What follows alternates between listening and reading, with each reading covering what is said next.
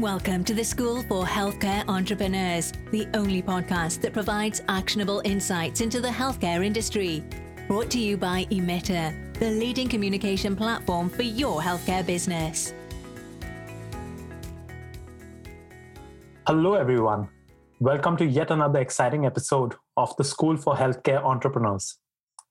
Today, we have with us someone who needs no introduction.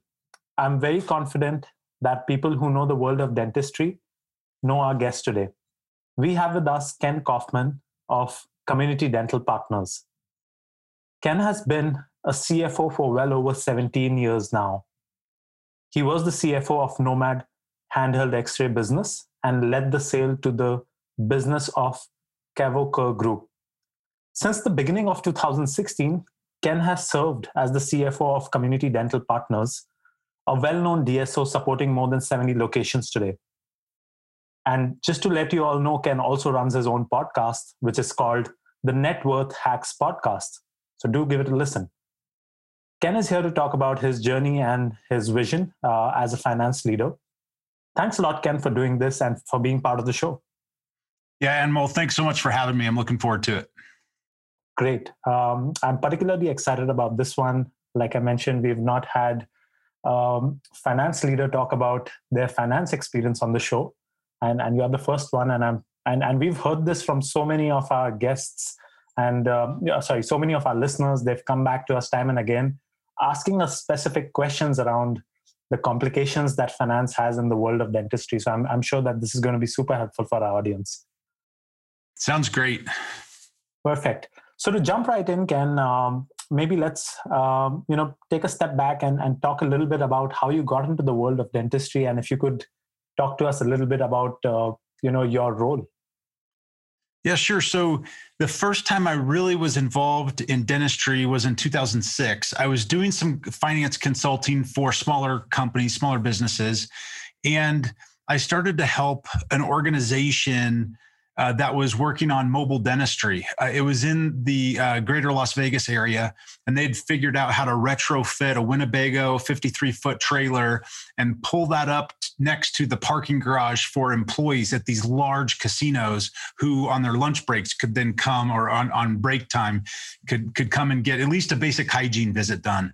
And it was a really interesting business model. I jumped in, kind of helped them get that organized. And ever since then, I've been in and around dentistry. It seems like I couldn't get away from it, I should say, at some points. But the Nomad Handheld X-ray business was the next place where I was involved. And that was an amazing company. Dr. Turner built a very innovative product that really was disruptive in the space, and ultimately Cavour Group came and bought that organization, and I was part of that group for about 18 months after they purchased the company. Wow, well, that's exciting to know, and I think that's a very unique experience. I'm not sure how many finance leaders in our industry would have experienced an acquisition, although it's very common nowadays.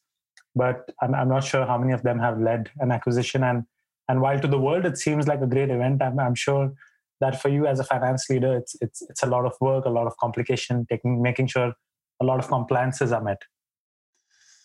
It was definitely one of the times. I think my wife would tell you that I worked the latest and the longest to push through and make sure that all the I's were dotted, T's were crossed, and we made sure to get that across the line. And ultimately, it's interesting because when you talk about selling a business, the more that you actually care about making it a great business so that the next person or the next organization that owns it can be successful with it, there's a lot of pride in it. And so we took a lot of pride in what had been built and what I had helped build once I got there, because I wasn't there obviously from day one.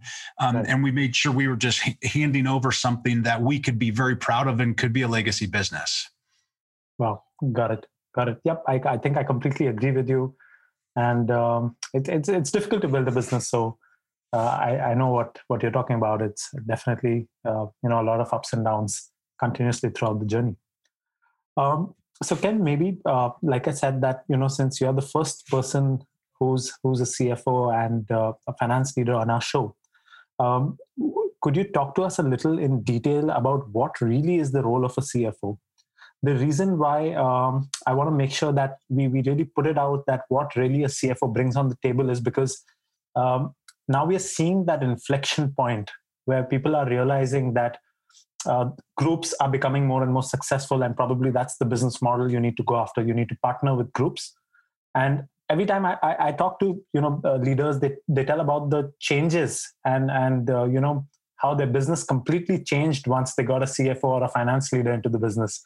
So it would be really helpful and important for upcoming groups and people who are still contemplating: do we need a finance leader? Do we not need a CFO? If you can talk to us about what's your role. Yeah, you bet.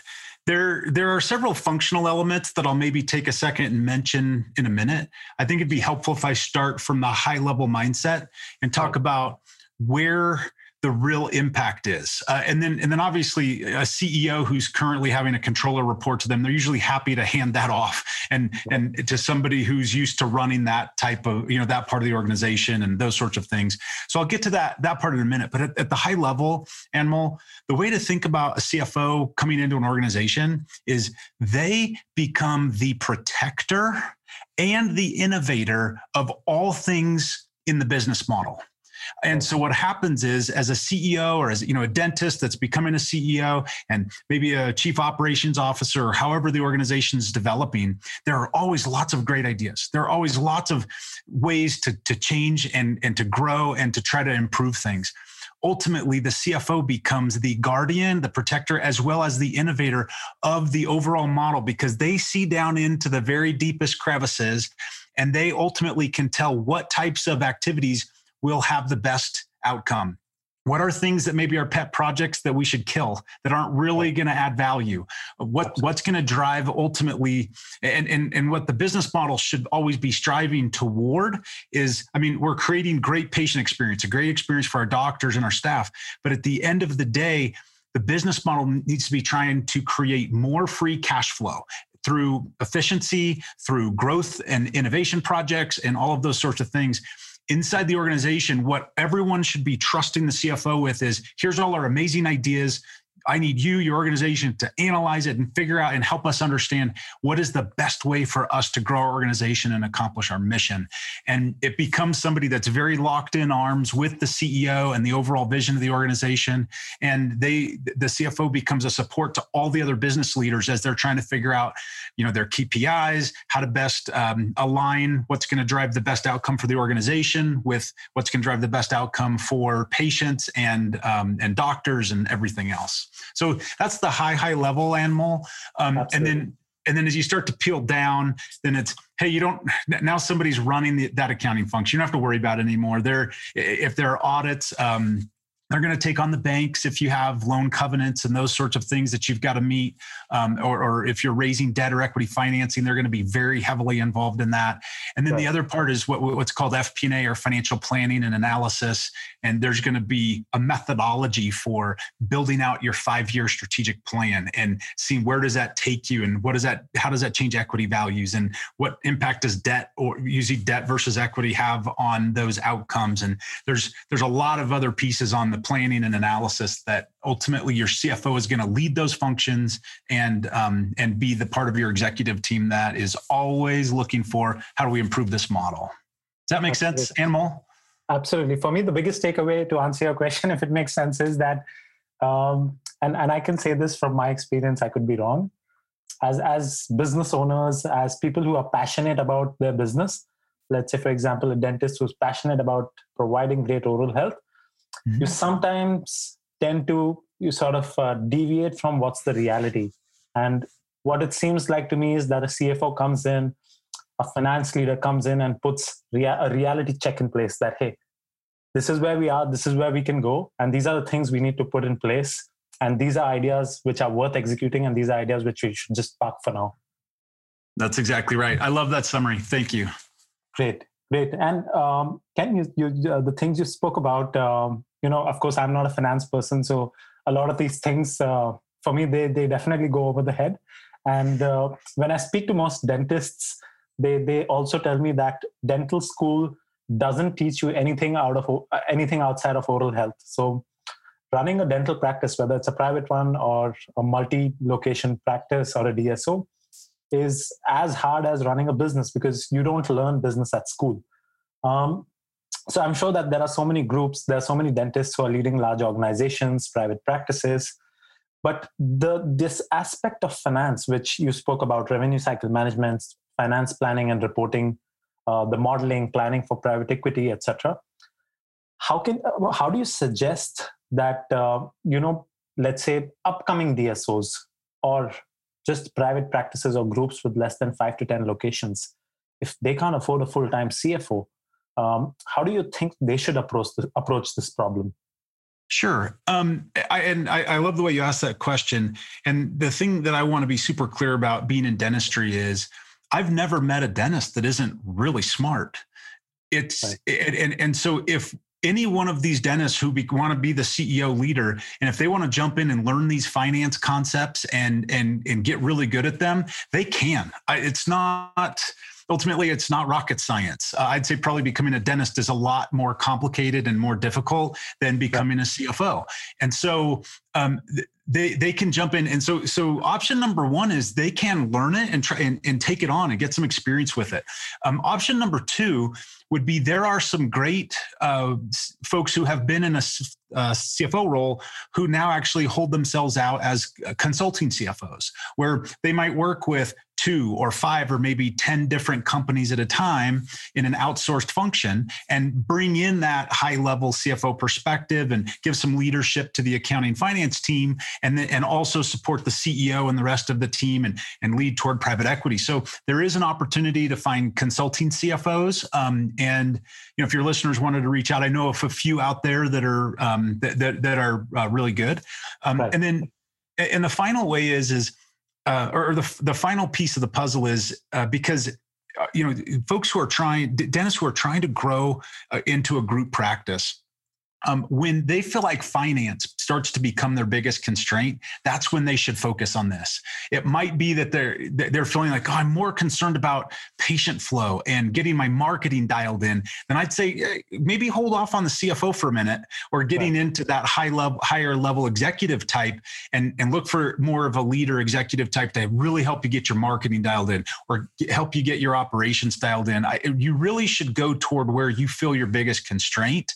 When you feel finance starting to become a constraint, banks are turning you down because they say your financial statements don't make sense or your projections aren't giving them confidence about where you're going. Those are the signs where you probably need to start to have somebody who can do a little more heavy lifting to support in those areas. Absolutely. And to your point, where you said that, I think 2 biggest takeaways for me. You said it's probably harder to become a dentist than to become a finance leader. Just last week, I was speaking to another CEO from a DSO, and I had read this piece of article which said that being a healthcare provider or being a dentist is extremely hard. And I asked him why, and he told me that I will not give you the technical of why, but think of it from an engineering perspective. And I said, what does that mean? And he said that remember that an oral surgeon is doing basically an engineering project on a machine that's live, whereas everybody else is doing an engineering project, maybe let's say on the top of sheets, etc., which is not a machine that's live. So he said that it's very difficult that you are essentially doing something on a person who's living and you have to handle their pain, etc., compared to things that you can just do off a computer, which is that's right. Yep.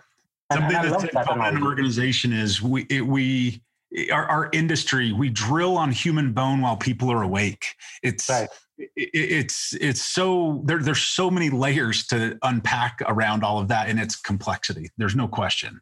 Absolutely. I agree. And hopefully, as we get more and more groups, we will see more and more finance leaders and importance being given to finance coming in. Great. I have a very specific and pointed question for you next, and I'm sure that a lot of people are going to benefit from this. So we've read well over, 1,000 probably is an understatement. We've read well over thousands of reviews.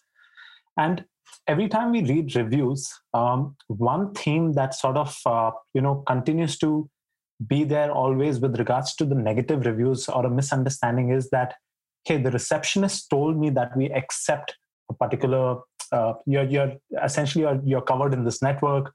But after the procedure, we found out that we were not covered and they charged us or they sent us a bill, so on and so forth. This is something that we've seen time and again. And of course, I understand there may never be 100% accurate solution for this. But if you could talk to us and if others who are listening to this podcast can learn from you how you've essentially approached this problem at Community Dental Partners to ensure that patients, once they are on the chair, at least they're not sprung by surprise that, okay, I'm here now, but I'm not covered. Yeah, that's right. There's nothing worse in dentistry than the balance bill being sent to that patient when they are unaware that it's coming. So if we back all the way up sort of to the beginning of hey, I'm going to start a dental practice, or I'm going to start building a group of dental practices, understanding who is the patient that you're trying to serve is super important. And our approach has been to niche down hard. We focus on a very specific patient type within a very specific demographic and psychographic category. And what happens whenever you do that, and I've said this in other settings, when you niche down hard and you know your patients so well, all things, including revenue cycle, get easier and simpler because they tend to have the same type of insurance. They also tend to respond to the same type of marketing. They tend to, you can go all the way down the list. And so again, I like to start by thinking about some of your questions at a high level. And that is, the more niched down you are, the easier it's going to be for you to implement what I'm about to suggest. And that is, you have to know the insurance programs that your patients use. And there's a lot of different ways to do it. You can do insurance verification and have phone calls made, and some of them are online, and all of these different things. But to the degree your financial advisor, treatment coordinator can sit down with the patient and clearly articulate exactly what their out-of-pocket is and be right and be confident that they're right, you are creating amazing experience for that patient, and you're giving them exactly the decision-making tree that they need to decide, am I moving forward with certain treatments or am I not moving forward with certain treatments, and so on. So hopefully that helps answer. You maybe I didn't answer that specifically enough. You can poke and prod me if you'd like, and I'd be happy to go deeper. No, absolutely. I think what you pointed out is super important. Know your customer, know your persona. Don't try to be everything for everyone. And that's been my biggest learning as well, speaking to other leaders. And I think you're spot on that. Once you figure out a playbook for what you want to be for one set of cohort, you can probably replicate that. And then that essentially cuts down your chances of error. So I think what you just spoke about, it sort of expands not just to the insurance, but to multiple levels, like you spoke about marketing. Mm-hmm. And just a follow-up question to that, Ken. So this is around insurance and again, around claims itself. Two follow-up questions rather. Do you think that claims in some way, today we know that essentially validating and verifying insurance details for pre-authorization requires calling the insurance company, getting information and all of that process. But do you think, one, that process is going to get automated in the near future? Two, and another trend that we are seeing is a lot of membership coming up. And one of the association leaders, essentially someone who works at ADA, I was speaking to them and they said that the relationship should exist between the dentist and the patient. Why is there an insurance in between? And I said that, how can that happen, right? Insurance is essentially what's covering the patient. And they said, you could have memberships. So do you think that the trend is in that direction, that patients would start accepting memberships and that's what would happen with DSOs as well? So yeah, let me start with that second question around memberships first, and I can address that. And again, there's a couple of principles or philosophical ideologies we have to attack here. The first one is, if you stop and think about the concept of dental insurance, it's kind of ridiculous. We buy insurance, and we should buy insurance for catastrophic loss. Right. And yet we buy dental insurance And we love it because, oh, wow, this is such an expensive dental insurance, but it has an annual cap.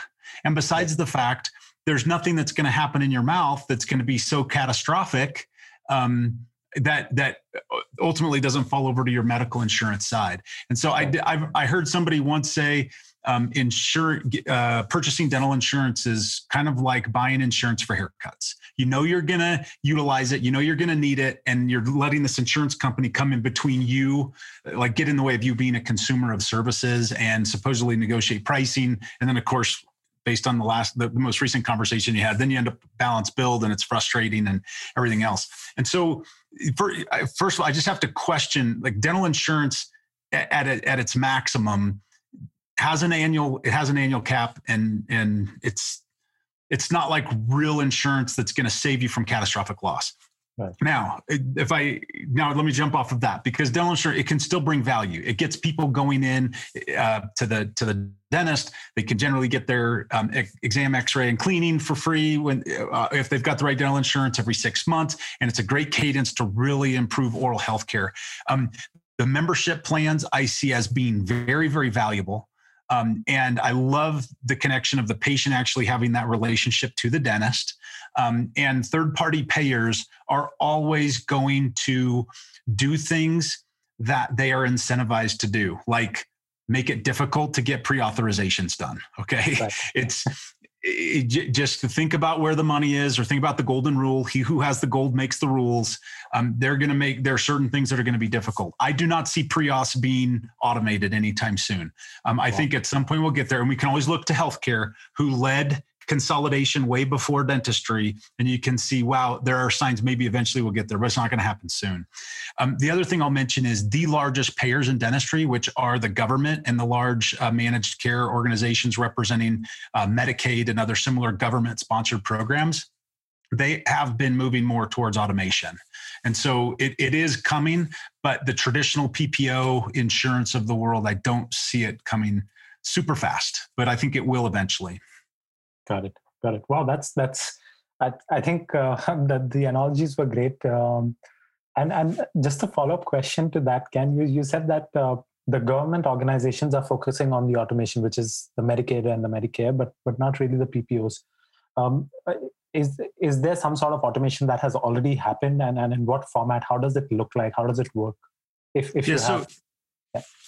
Yeah, that's a fair question. So it's primarily on the claims side and on the appeal side and the record side and submission. And of course, there's the middleware that allows the two platforms, right? A provider all over to an insurance company or a third-party payer to do that. And we are seeing they're starting to allow for, rather than phone call pre-auths, where if you get the right information organized the right way, you can get pre-auth by submitting electronically.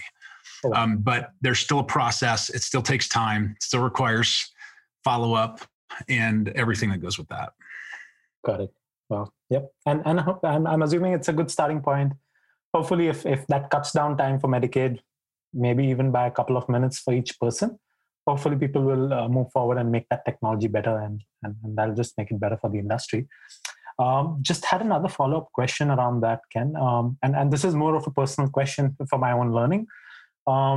Is pre-authorization a bigger of a deal with Medicaid and Medicare DSOs than with PPO DSOs, or do PPO DSOs also need pre-authorization, that when a patient comes in, they essentially need to first pre-authorize and then sort of let them and treat them?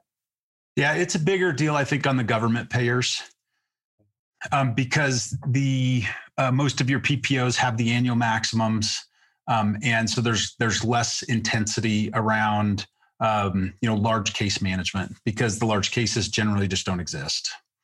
Got it. Yep, makes sense. Thanks a lot for sharing that. Yep. Great. So coming back to another specific question, we spoke about all the different things and all the advantages. But really wanted to speak from a DSO and a private practice relationship perspective. So it would be great to understand, Ken, that what do you think are the advantages from a financial operations perspective for private practices when they partner with DSOs like community rental partners, what can they expect, which they're not already able to do? Sure. So there are a couple of things. The first one is depending on when that private practice decides to partner with the DSO, if they're looking to grow, what the DSO offers is a platform that will allow them to grow much more smoothly and much more easily because they've already figured out a bunch of these things like revenue cycle and making sure that's accelerated and cash flows coming in as quickly as possible. As an example, they also generally have some form of or portion of, or maybe an entire executive team in place that's sitting back and looking at the big picture and doing a lot of planning and organizing. My perspective, the way I think about this, Amol, is this. Dentistry traditionally has high margins. Dentistry has one of the lowest default rates of any type of business you can start in the country, less than 0.5% default rate on any type of debt they take. And they're viewed as very low risk with very high margin. That's part of why the industry it's one of the macroeconomic trends that's driving consolidation in dentistry, just like it did in healthcare in the 80s and 90s. And so what is happening and the value of joining with the DSO is they're going to look at things and they're going to see things and figure out how can you optimize the cost it takes to get that new patient in the door. And they're going to be very scientific about it and very calculated about it.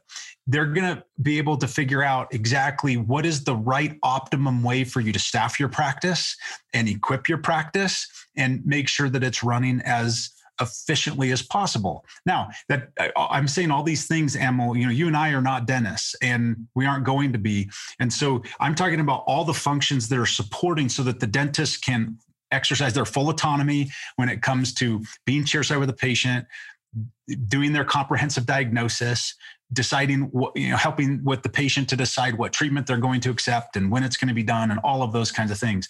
So there's all these pieces of the puzzle all the way around that ultimately there's just, generally speaking, I've never seen an individual practice where a DSO doesn't come and then they find ways to optimize something that happened. Maybe their unscheduled treatment list was growing and nobody was paying attention to it. Or maybe in their revenue cycle, they weren't realizing that they were handling some things incorrectly with the way they were billing some insurance companies, and with a couple of small tweaks, now they're collecting an extra 2 or 3% of all the production that they do. There are all of these little pieces of the puzzle that, as one dental practice, one dentist owner, it's very, very hard to know and see and understand all of those things going on. So from a financial perspective, I think what you'd expect is to see your practice perform better over time because of the tremendous amount of support that you're going to have and your team and your staff are going to have around you. Right. Wow. I think for me, the biggest advantage that I see is the revenue cycle management. You said that that'll just be figured out and somebody will start taking care of it. It's essentially you've already hired a CFO. You have a full-time CFO now, and I see that as a very, very big advantage.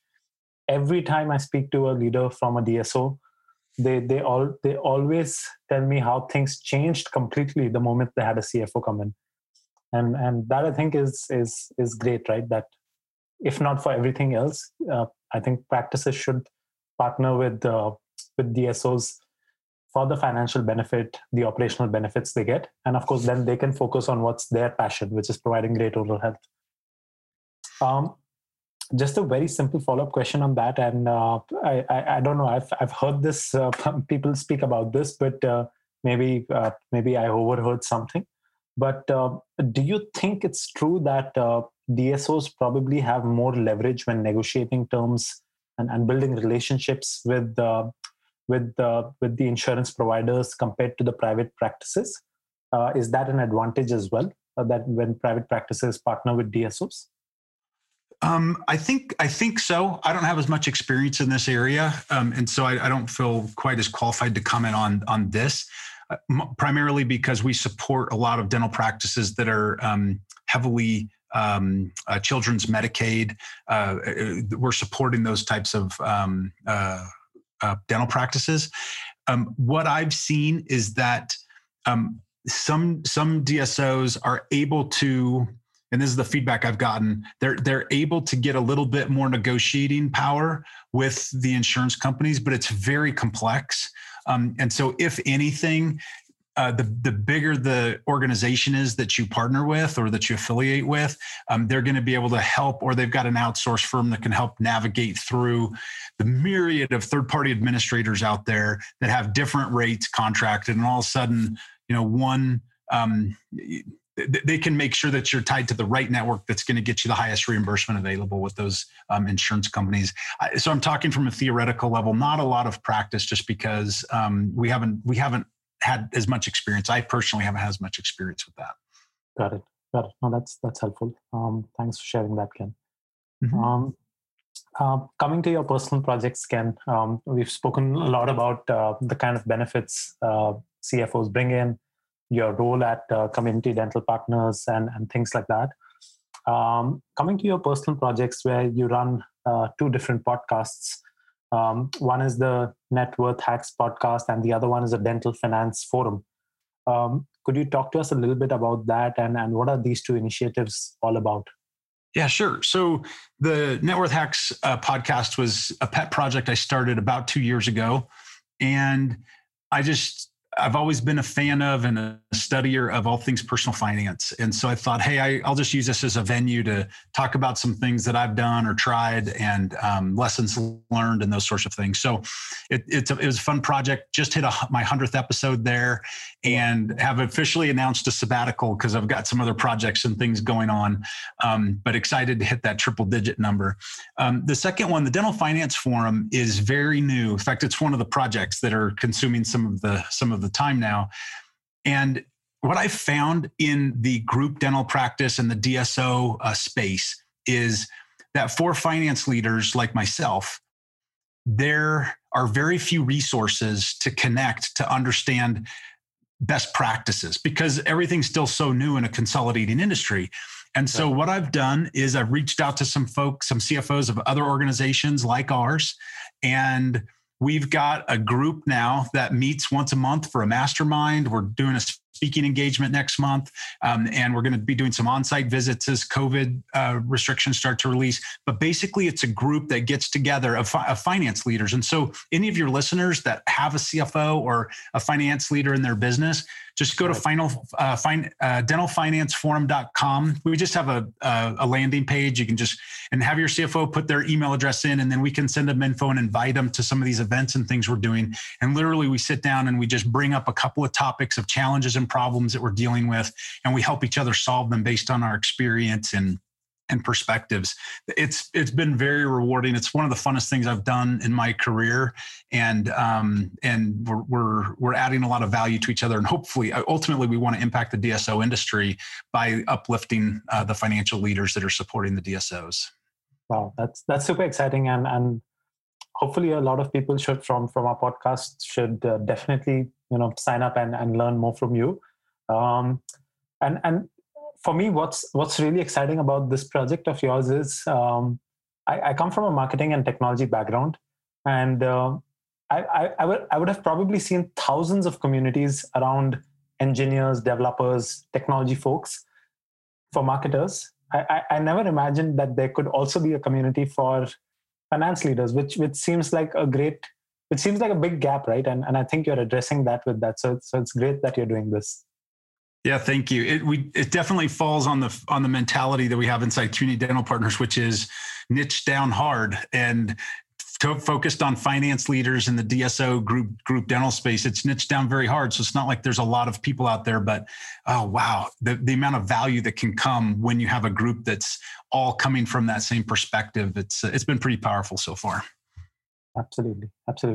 And Ken, you spoke about where people can go in and be part of this community.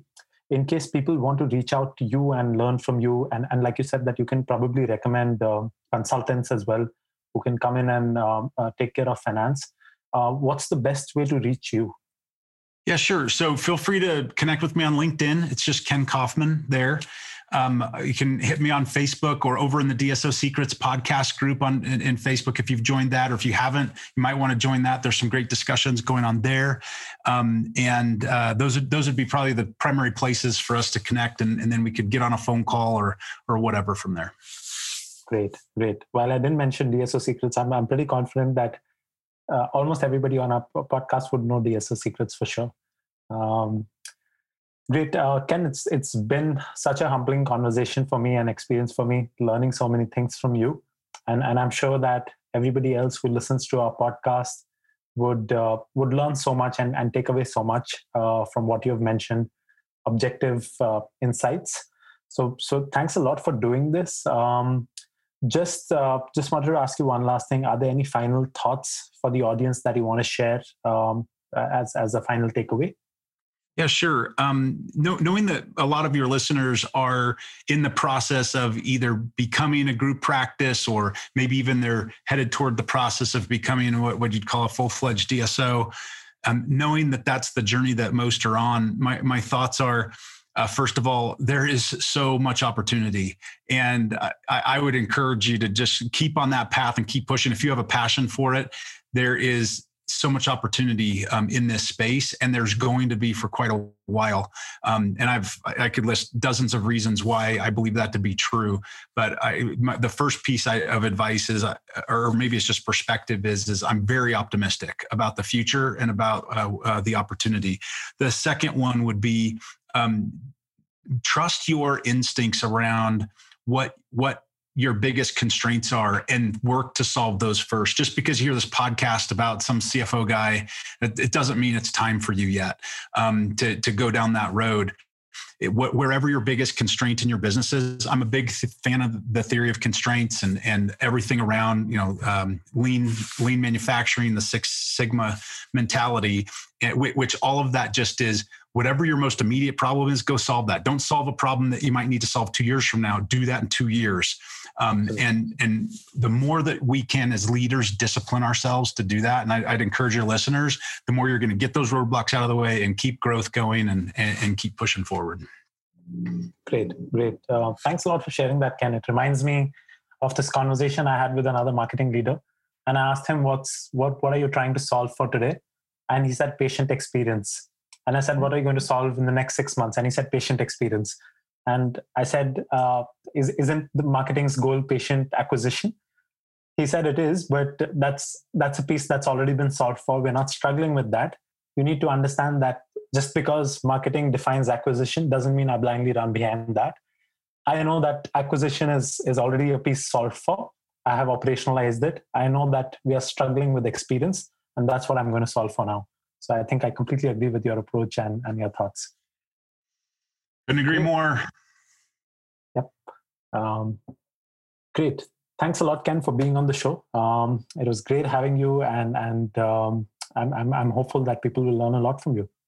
Awesome. Hey, it's been a pleasure to be with you, Anmol. Thanks so much.